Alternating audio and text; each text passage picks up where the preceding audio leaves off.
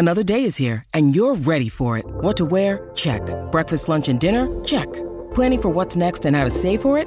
That's where Bank of America can help. For your financial to-dos, Bank of America has experts ready to help get you closer to your goals. Get started at one of our local financial centers or 24/7 in our mobile banking app. Find a location near you at bankofamerica.com/talktous.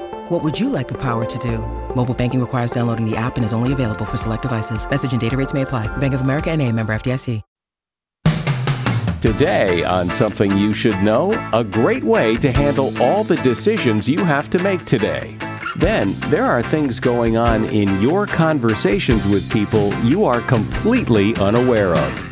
Communication itself suffers, I think, as a topic by being something that we've all done since we were born. We all have loads of experience of and lots of opinions about. That makes it hard sometimes to chip away at and knock over some of the myths and stereotypes about communication.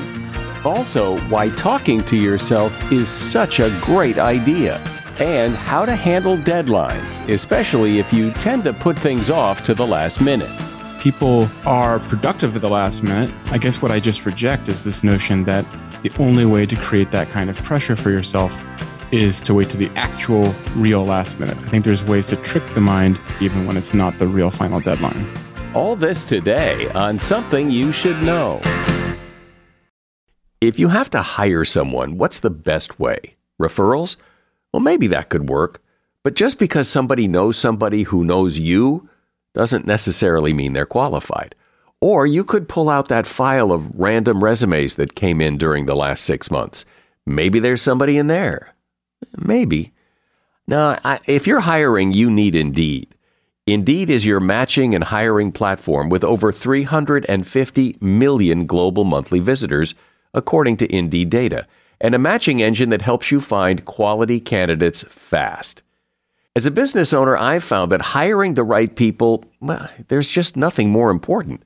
Don't leave it to chance or a referral or a random resume. Use Indeed. In the minute I've been talking to you, 23 hires were made on Indeed, according to Indeed data worldwide. Indeed's matching engine is constantly learning from your preferences. So the more you use Indeed, the better it gets. And listeners of this show will get a $75 sponsored job credit to get your jobs more visibility at Indeed.com/something. Just go to Indeed.com/something right now and support this show by saying you heard about Indeed on Something You Should Know. Indeed.com/something. Terms and conditions apply. Need to hire?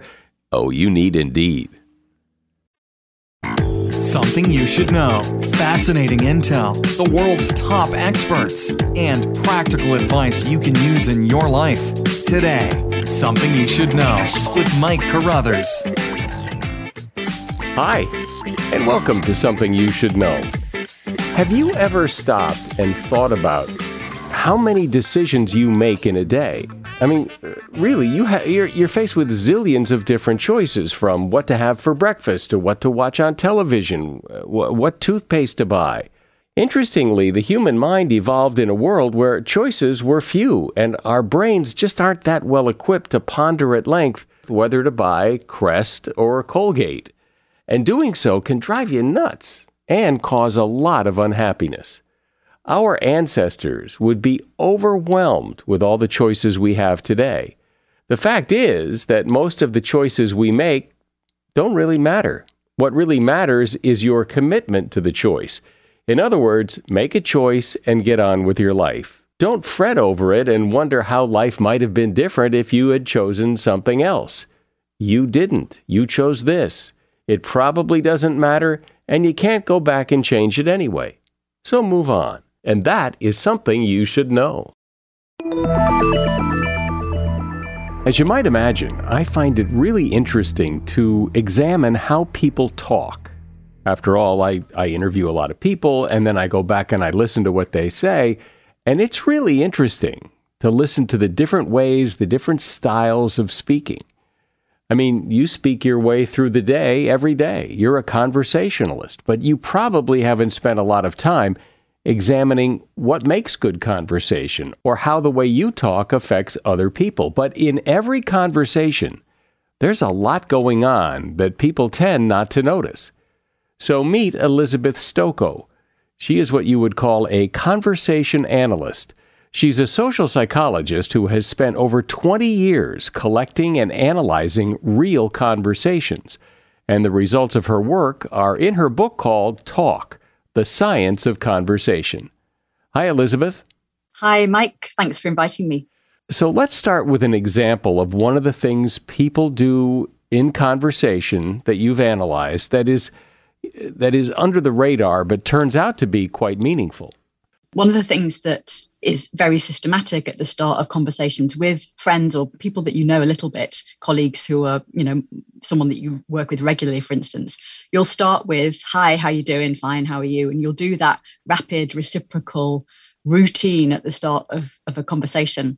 And sometimes people think that those how are yous are kind of pointless filler talk that aren't really doing anything. And you're not meant to, respond to a how are you with all of your woes. But actually, what we see in real conversation when we look at that is that how do you convey to someone that something is urgent, for instance? So I've got a nice example of a mum calling home to her daughter, and they don't do the how are yous. She says, hi, I'm just phoning to check that you got in and switched the oven off. So they kind of dispense with the apparently pointless filler talk to make sure that the purpose of this interaction is clear from the start and we don't waste time on the how are yous. Whereas when the how are yous are present, then it's generally conveying something about the likely nature of the upcoming conversation, which is that this is a no problem catch up kind of thing. So by saying, hi, how are you? You're telegraphing that, put down your guard, everything's fine. And you can even see at the start of conversations, people who are about to have an argument. So if again, those how are you moments are dispensed with and people go straight into Mike, Liz, then you can see these two are about to have a huge argument because they didn't do the how are yous. Yeah, see, I've always been one of those people who thinks that the hi, how are yous are really a waste of time because nobody's really that interested in how I'm doing. And if I really told them all my problems, they'd go, oh, well, why did I ask in the first place? But really, we're just telegraphing. We're setting the stage for the conversation by the hi, how are yous. And I wonder how else we do that. How else do we set the stage for the conversation that we haven't really thought about before? I've done some research looking at salespeople talking to potential, prospects and business to business cold calls. And there, of course, the people don't know each other at all. It's a first time call. And what you will often see is that the salesperson will initiate those, how are you today? And what doesn't happen next is any reciprocation. So the potential client who's never spoken to this person before might say, good, thanks, after a short delay, but they don't say, how are you? Because they don't know who it is. So it's the difference between a salesperson trying to do those how are yous to build rapport or whatever it is that they're doing that for, and hearing that the person that they're talking to just responds to the how are you with a good, thanks, but then doesn't say, how are you back, and just moves to business, versus the salesperson that kind of labors the point. And I've got some quite painful examples where the salesperson isn't listening to the person that they're talking to, and what they're not hearing is the lack of reciprocation.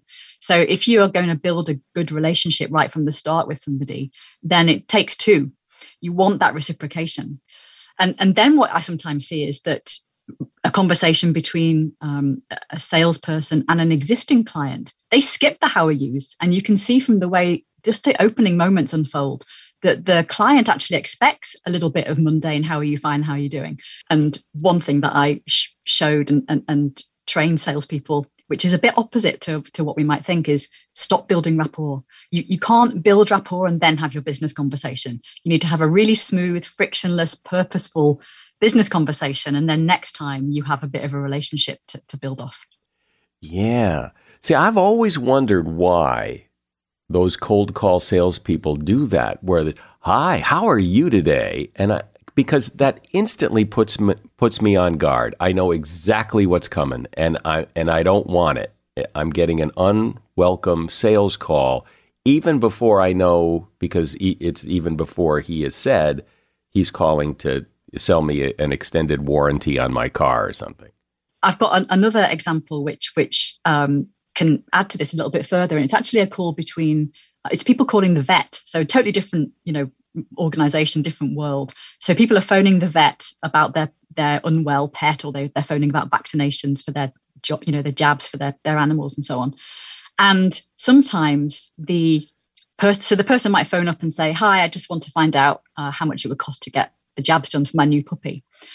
Now, the vet receptionist will sometimes say, "Oh, yes. Oh, what's your puppy called?" And straight away, they're trying to get this potential client into their vet practice by building rapport and showing an interest in the animal, which seems on paper, in theory, like the right kind of thing to do.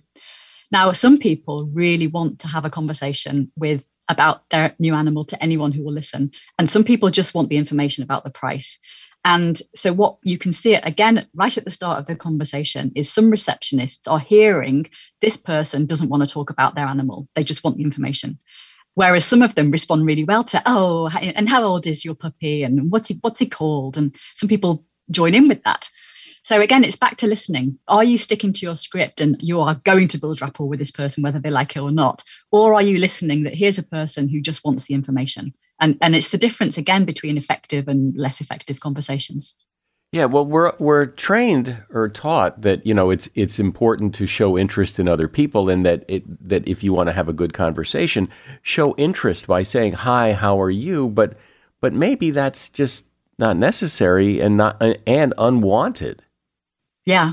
And again, it's one of those things, and this is partly why I do what I do and talk about a kind of scientific approach to conversation. And that is that we can imagine all sorts, we can remember all sorts, and communication itself suffers, I think, as a topic by being something that we've all done since we were born. We all have loads of experience of and lots of opinions about. And that makes it hard sometimes to sort of chip away at and knock over some of the myths and stereotypes about communication that we've picked up along the way. So when we look at how people are actually interacting with each other, it can be different. And when you show people that, it's really obvious as well. But you have to, unlike, for example, being a scientist of black holes, where your average person on the street probably doesn't know much technically about black holes. Communication's a weird one because there's so much pop psychology out there. Everyone's got a view about what good communication would look at. And so what then happens, I think, sometimes is people build things like communication training and assessment based on, good intentions and the kinds of things that people say constitute a good conversation. But actually, when you look at what people are really doing, it's something else. So it's really important to scrutinize real conversation, to build those kinds of trainings and tools from the ground up, from looking at experts doing their thing. Well, how many times have we heard, and this is what I think is interesting about what you do, because you examine how people really talk to each other rather than how people should talk or are supposed to talk to each other. And we hear a lot like, people have different conversation styles and that we have to understand their style. Well, how do you understand someone's conversation style if you've just met them? You don't know what their conversation style is. You have to talk to them without knowing what that is, and you have to wing it. Yeah, and I think things like conversational style you can talk about that in theory, and you can perhaps script some examples of this person is speaking with this style and this person is speaking with that style. But what do you do in the live conversation? And I don't know if this is a nice example of just a sheer live contingency of real interaction. So I've done some research with a colleague looking at crisis communication between police, crisis, hostage negotiators, and people in crisis.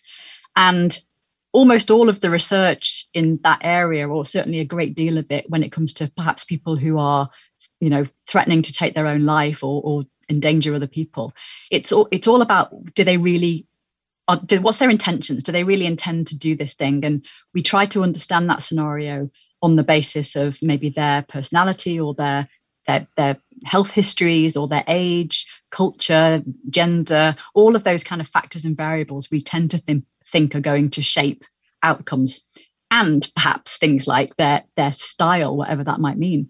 But the thing is, when negotiators approach a scene, they can't give them something like, here's a questionnaire so that I can find out about your conversational style, and on the basis of what you say, I will now take turns. What actually happens is that they have to use the evidence of everything uttered or not uttered by the person in crisis to design what they do next. And so it's a tremendous skill, and you can see it again in these recordings of real situations where the negotiator is feeling their way into the interaction. Today on Something You Should Know, I'm speaking with Elizabeth Stokoe. She is a social psychologist, and the name of her book is Talk, The Science of Conversation. As a listener to Something You Should Know, I can only assume that you are someone who likes to learn about new and interesting things and bring more knowledge to work for you in your everyday life. I mean, that's kind of what Something You Should Know is all about.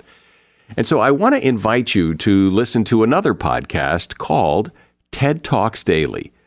Now, you know about TED Talks, right? Many of the guests on Something You Should Know have done TED Talks. Well, you see, TED Talks Daily is a podcast that brings you a new TED Talk every weekday in less than 15 minutes. Join host Elise Hu. She goes beyond the headlines so you can hear about the big ideas shaping our future. Learn about things like sustainable fashion, embracing your entrepreneurial spirit, the future of robotics, and so much more. Like I said, if you like this podcast, Something You Should Know, I'm pretty sure you're going to like TED Talks Daily. And you get TED Talks Daily wherever you get your podcasts. So, Elizabeth, I know people who are pretty long-winded, and they'll go on and they'll over-explain things or go off on tangents. And I'm more of a get-to-the-point kind of guy. And, I'll listen to them, but it would be nice if they would respect the fact that I'm more of a get-to-the-point kind of guy. How do you bridge that? How do you handle that?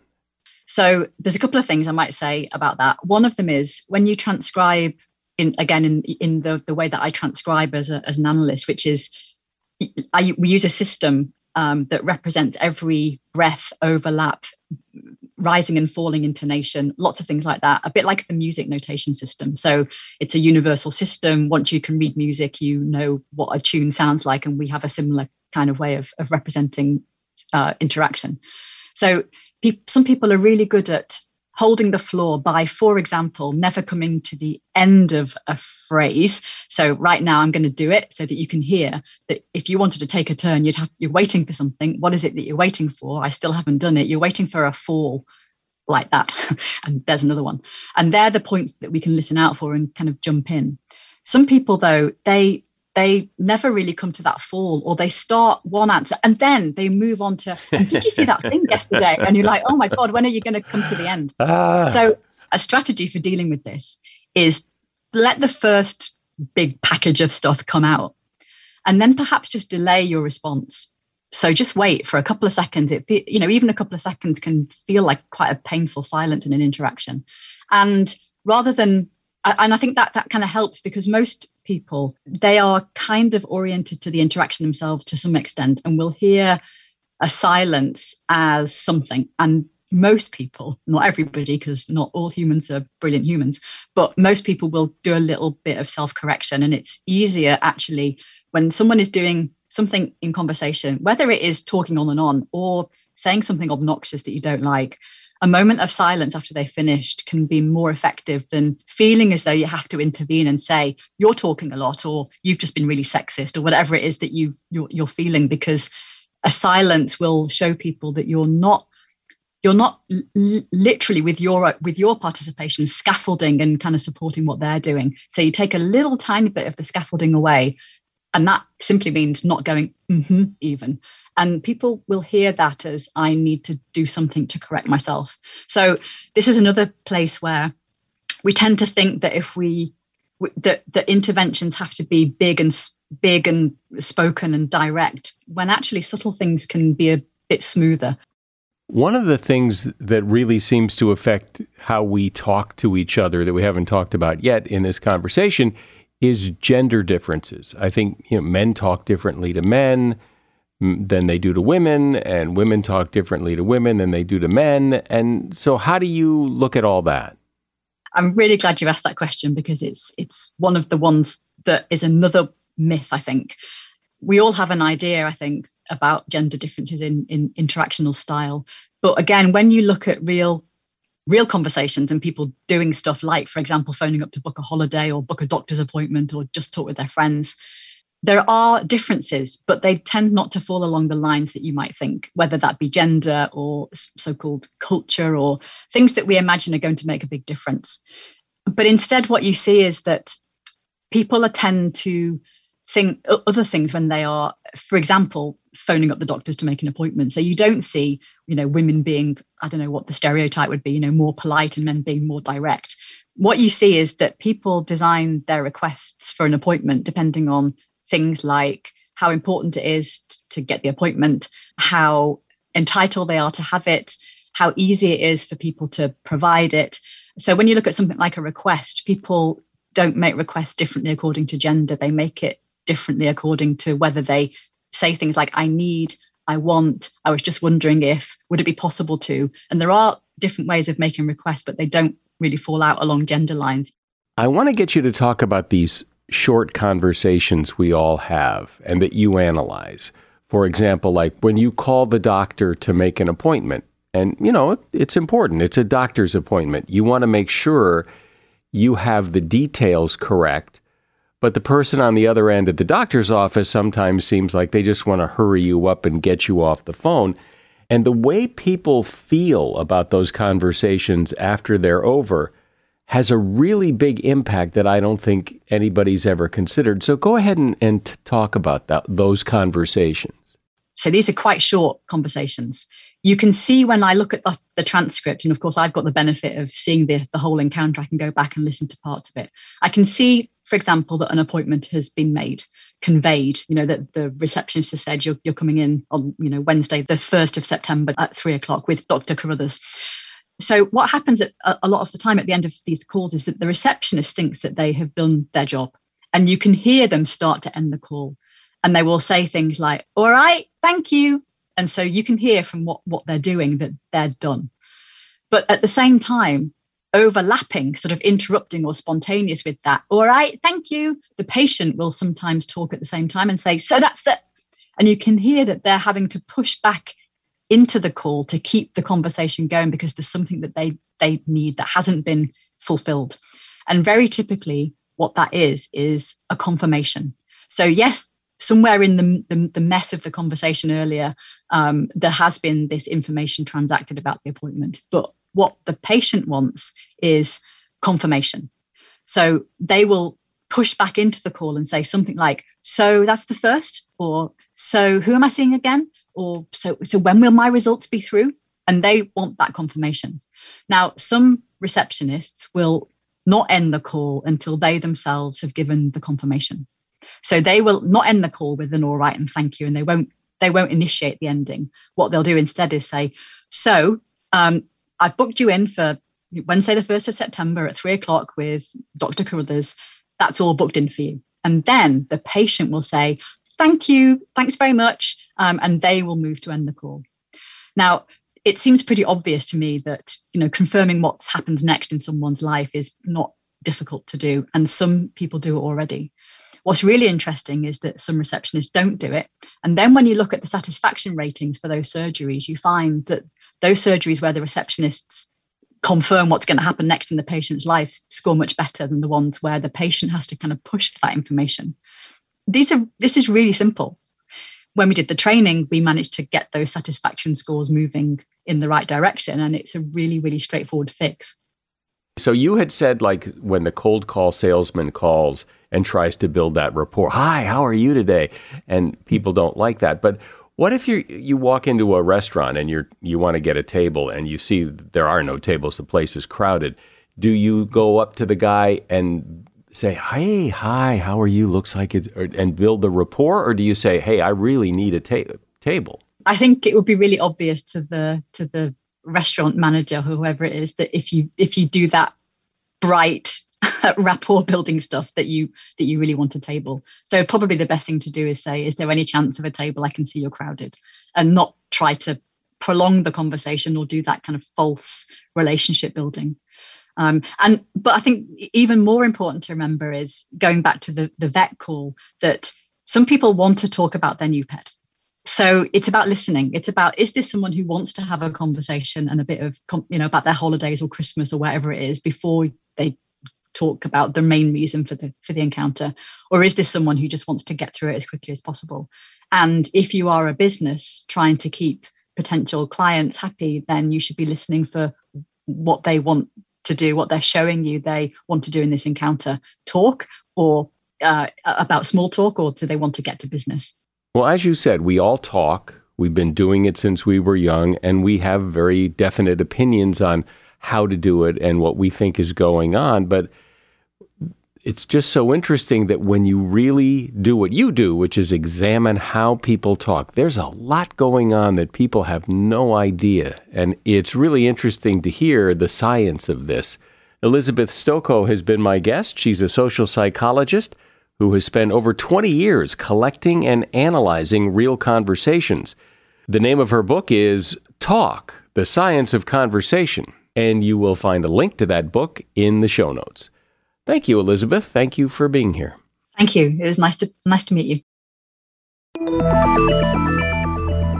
Deadlines are interesting. When given a deadline to do something, many of us just dread it. Yet others of us need a deadline. Without a deadline, things tend to get put off till later, or sometimes they get put off till never. And then there are people who wait until just before the deadline to start whatever it is they have to do, even though they've known about it for a long time.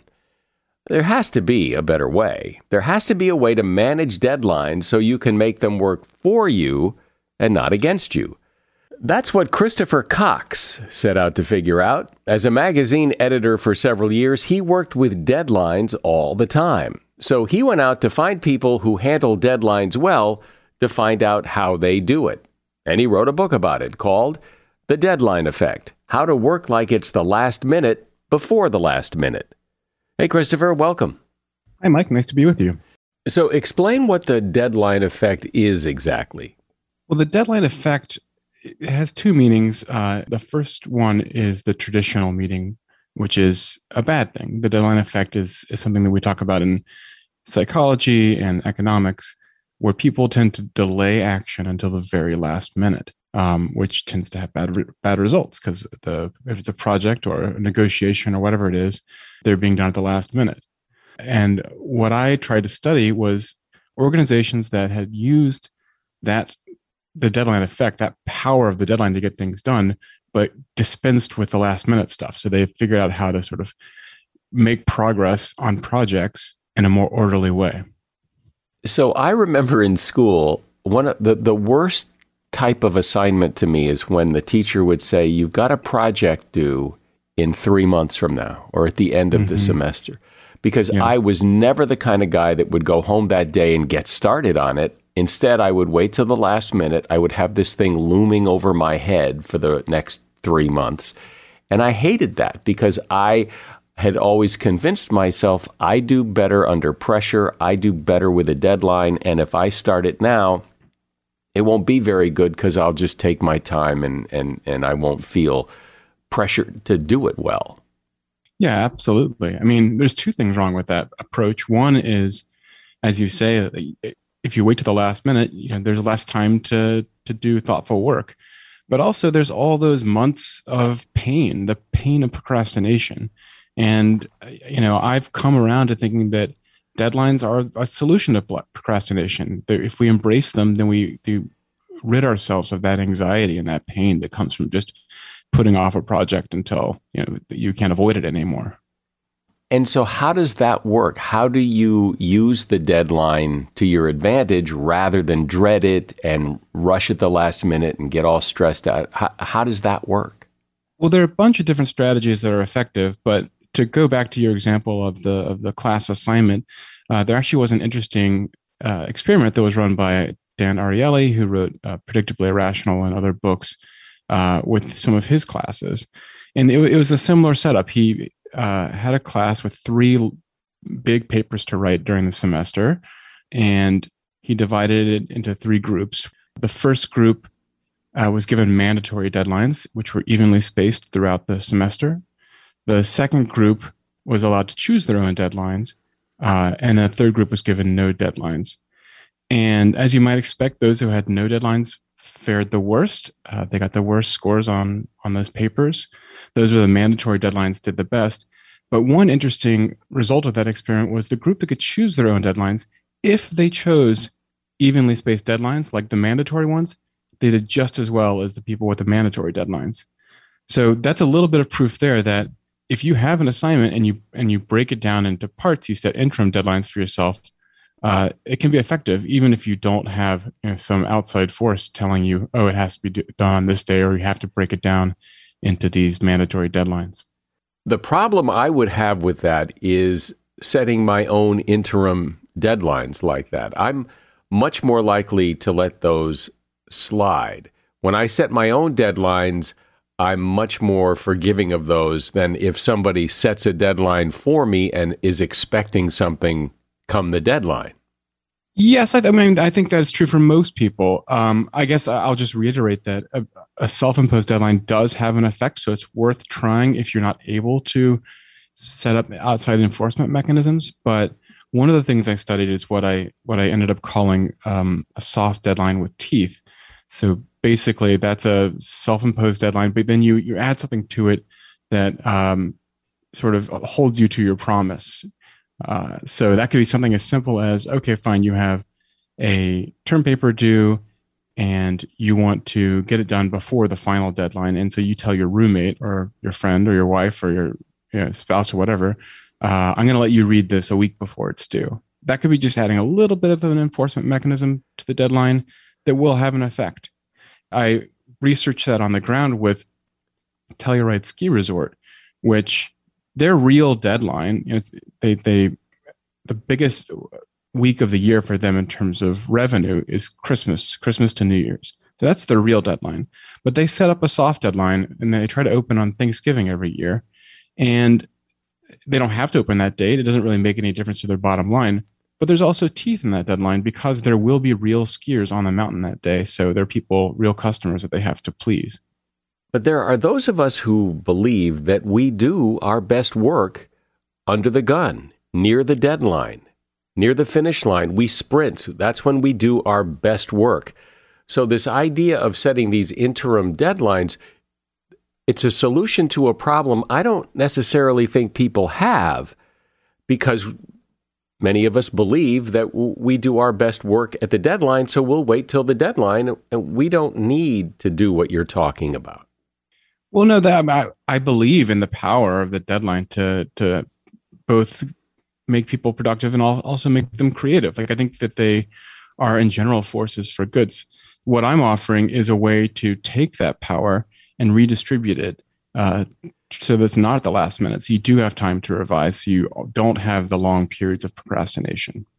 So, but what about that assumption? Has anyone tested that to see that, I'm not sure how you would test it, that people who believe that they do their best work at the last minute under pressure are in fact wrong? That is the deadline effect, right? That has been studied. People are productive at the last minute. And, there are, yes, I did read some studies that talked about how creativity itself can be aided by the sense of time pressure. I guess what I just reject is this notion that the only way to create that kind of pressure for yourself is to wait to the actual real last minute. I think there's ways to trick the mind into behaving that way, even when it's not the real final deadline. What do you think, though, is the difference between those people who are able to do what you're talking about and those people who really struggle with that, who really, because as I said, when you get that kind of deadline off in the distance, it looms large in your life, that it's hanging over your head and you're not doing anything about it. And yet you still don't do anything about it. So what is the difference between those two kinds of people, I wonder? Well, I think that certainly there are psychological differences between individuals. 20% of all people describe themselves as chronic procrastinators, which leaves 80% of us who are either somewhat better or a lot better at getting things done without procrastinating. But I do think that both the most effective among us at getting work done ahead of time and the least effective can all be benefited by simply being a bit more strategic in our thinking. I mean, one thing that struck me over and over again in doing research on this subject was how important it was to just be deliberate in your time management. Simply thinking about a deadline delivers real effects. The worst deadline you can set is to say, "I'll get it done as soon as possible." Like simply, yeah. It sounds like, oh, well, what could be more urgent than that? Right. But honestly, set a deadline that's not as soon as possible, but is concrete, is on a particular day and a particular time. And that will be much more effective at sort of avoiding that procrastination and getting it done when you want to get it done. That phrase, "as soon as possible," is such a slippery phrase. Exactly. Because so often getting something as soon as possible means you're never going to get it. That, I'll get to that as soon as possible, and it's never possible. So the other thing that I think kind of goes on in the back of my head is, if I did this project that isn't really due for 3 months, if I did it now, then it would sit there complete, and I would feel compelled to go back and make it better and revise it a little more and make it a little better. Whereas if I just do it at the end and turn it in, it's done. And you view that as a negative thing? I feel like having the chance to go back and improve it, revise, can be a very important part of the process of making something as good as possible. Yeah, maybe. But I also think you can over-revise. I mean, some things are good, and then you make them better, and you make them even better. But at some point, there's diminishing returns. At some point, it's as good as it's going to get, and continuing to revise it just because it's laying around available to revise isn't going to make it better. At least that's what I convinced myself of. I think that there are some things that it's okay to do that. But the most important projects in your life, the most important creative works, whatever it is, you want to be deliberate and thoughtful about them and devote as much time as you can to making them as good as possible. So here's what I'd like you to address, and that is this, that some of us who procrastinate, and we have always procrastinated until the last minute, because, or at least we tell ourselves, it's because we believe we do our best work under that deadline pressure. We therefore don't necessarily think we have a problem. It's just part of who we are. That's our personality. We're procrastinators and we wait till the last minute. That's what we do. So we don't see a problem.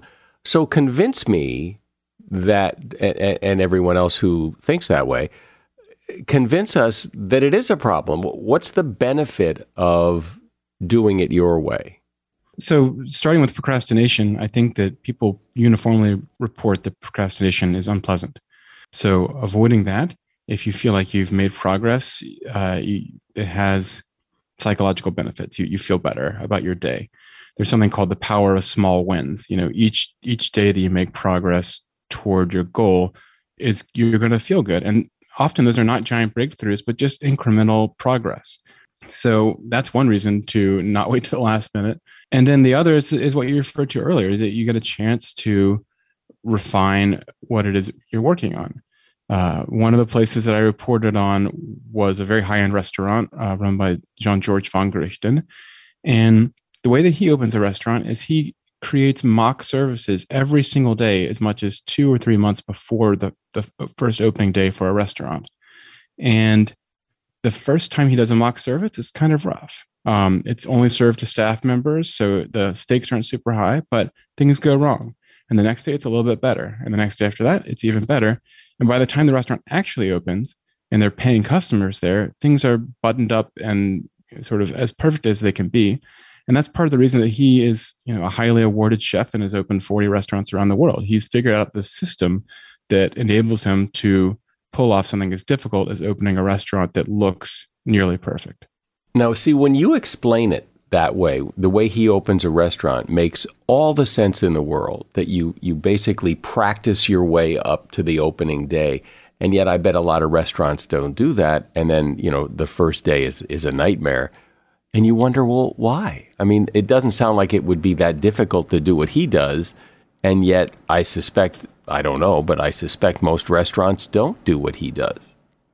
Yeah, he's a very systematic thinker. And I think that, especially in a field that's sort of half artistic, like being a chef, it doesn't necessarily attract that kind of personality. But people can just borrow his system now that it exists and use it to open their restaurants. But certainly most restaurants open up and it's a mess. And, I guess you just hope that the reviewer doesn't come by during those first weeks and decide that the place is, hopeless. So tell me another story, and you've got several in the book, just one more example of how this can work. For one chapter of the book, I got a job at Best Buy, and I was undercover and worked at the store through Black Friday. So I wanted to see how the store approached that, the biggest sales day of the year. And basically that operation, that store and every store that Best Buy runs across the country, completely reorders itself in order to handle the crowds of Black Friday. And they do many different changes. But one that I found very interesting was they basically borrowed some moves from goal setting theory.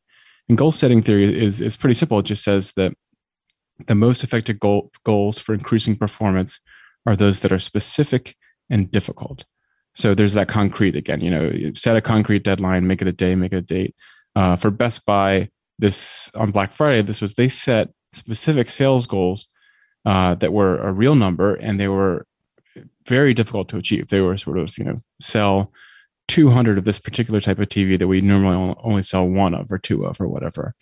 And by virtue of merely setting those very concrete, hard goals, they met them. Like it lodged in every employee's mind that was what we were going for. And, we put all our efforts to making it happen, and it did. Yeah, see, that really rings right to me, that a lot of this is the vagaries of as soon as possible, or I'll get to it when I get to it, that if you stop that and put like real dates, real times in, it changes your thinking. It changes everything. Yeah, that's exactly right. It sounds so simple, like simply think in the right way and your behavior will change. But I promise you, it works that way. And it may not change completely, but at least it makes you think differently. And it certainly sets you up to probably do a better job than as soon as possible, I'll get to it when I get to it, which usually ends up in a train wreck. Right. Yeah. No, it nudges you in the right direction. Talk about short deadlines, because I think that's an interesting part of this topic we haven't talked about yet, but I think it's important. Yeah. Well, there's a whole separate sort of field of research which is all about the value of short deadlines. Basically, by giving people less time, they're actually more likely to get it done. And I'll just mention two quick experiments that I found fascinating that supported that. One was with the census. A census worker did an experiment where she sent out the same census form that you get in the mail, but one group she gave a week less to finish it. Just 1 week less, same form, everything else is the same. And the people with less time were more likely to turn it in, and they were more likely to complete it. Their forms were more thorough. And then the second, there's a fascinating paper I read called Procrastination of Enjoyable Experiences. You wouldn't think that we want to delay enjoyable experiences, but we do, because procrastination is so built into us. And the researchers there gave out coupons for a free slice of cake. And there are two different types of coupons. One expired in 3 weeks and the other expired in 2 months. And I mean, you can probably guess where this is going. The group that had 3 weeks, so they had less time by 5 weeks to get their free cake, were more likely to go get it. Less time led them to actually cash in the coupon more at a higher rate. 5 times more likely. How much more likely they were to cash it in. And you attribute that to what? Well, I mean, if you don't give people time to delay their project, to start the practice of procrastination, they're more likely to get it done. That's definitely true. And my job before I wrote this book was being a magazine editor, and I saw that over and over again when I had to assign writers to write profiles, to write essays. If I gave them less time, they seemed more likely to hit their deadline. So if I gave them a year to finish something, there's no chance I was going to get it on the date I assigned. If I gave them a week to assign it, then they were almost definitely going to meet the deadline. And I think that holds true for most things that we're trying to get done, even if it's something as seemingly irresistible as free cake. Yep. That is so right on. Because if I get something in the mail and it doesn't expire for a long time, here comes that phrase again. I'll get to it when I get to it. I'll get to it later, and then I'll forget about it. It doesn't seem very urgent. Urgency seems to be, that's the whole thing about this, is that if my homework assignment isn't due for 3 months, there's no urgency to get started. And when there's no urgency, there's no urgency. Nothing happens. Yeah.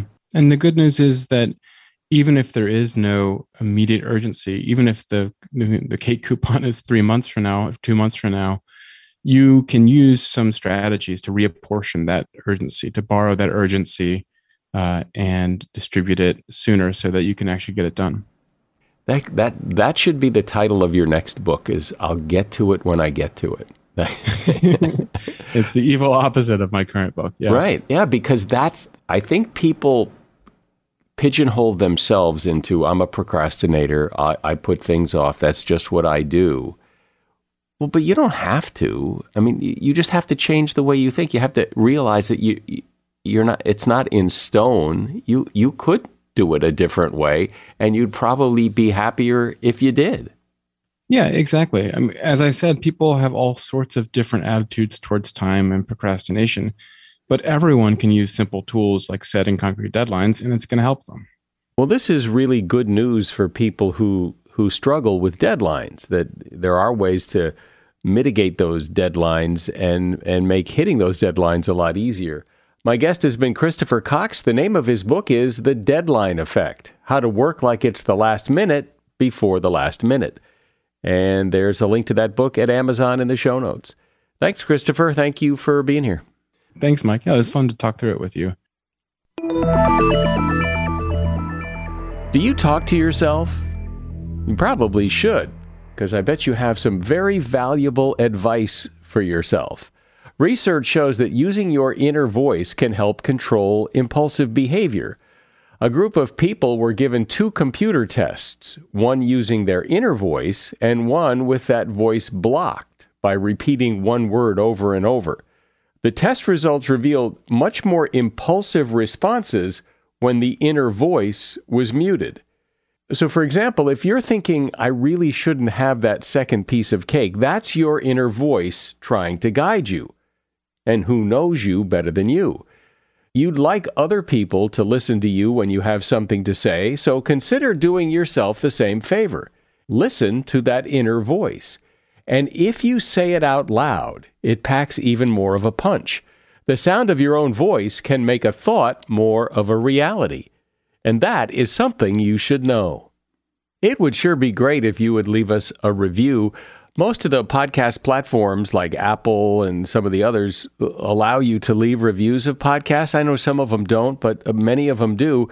And I read them. I read all of them, and I appreciate you taking the time to tell us what you think. I'm Mike Carruthers. Thanks for listening today to Something You Should Know.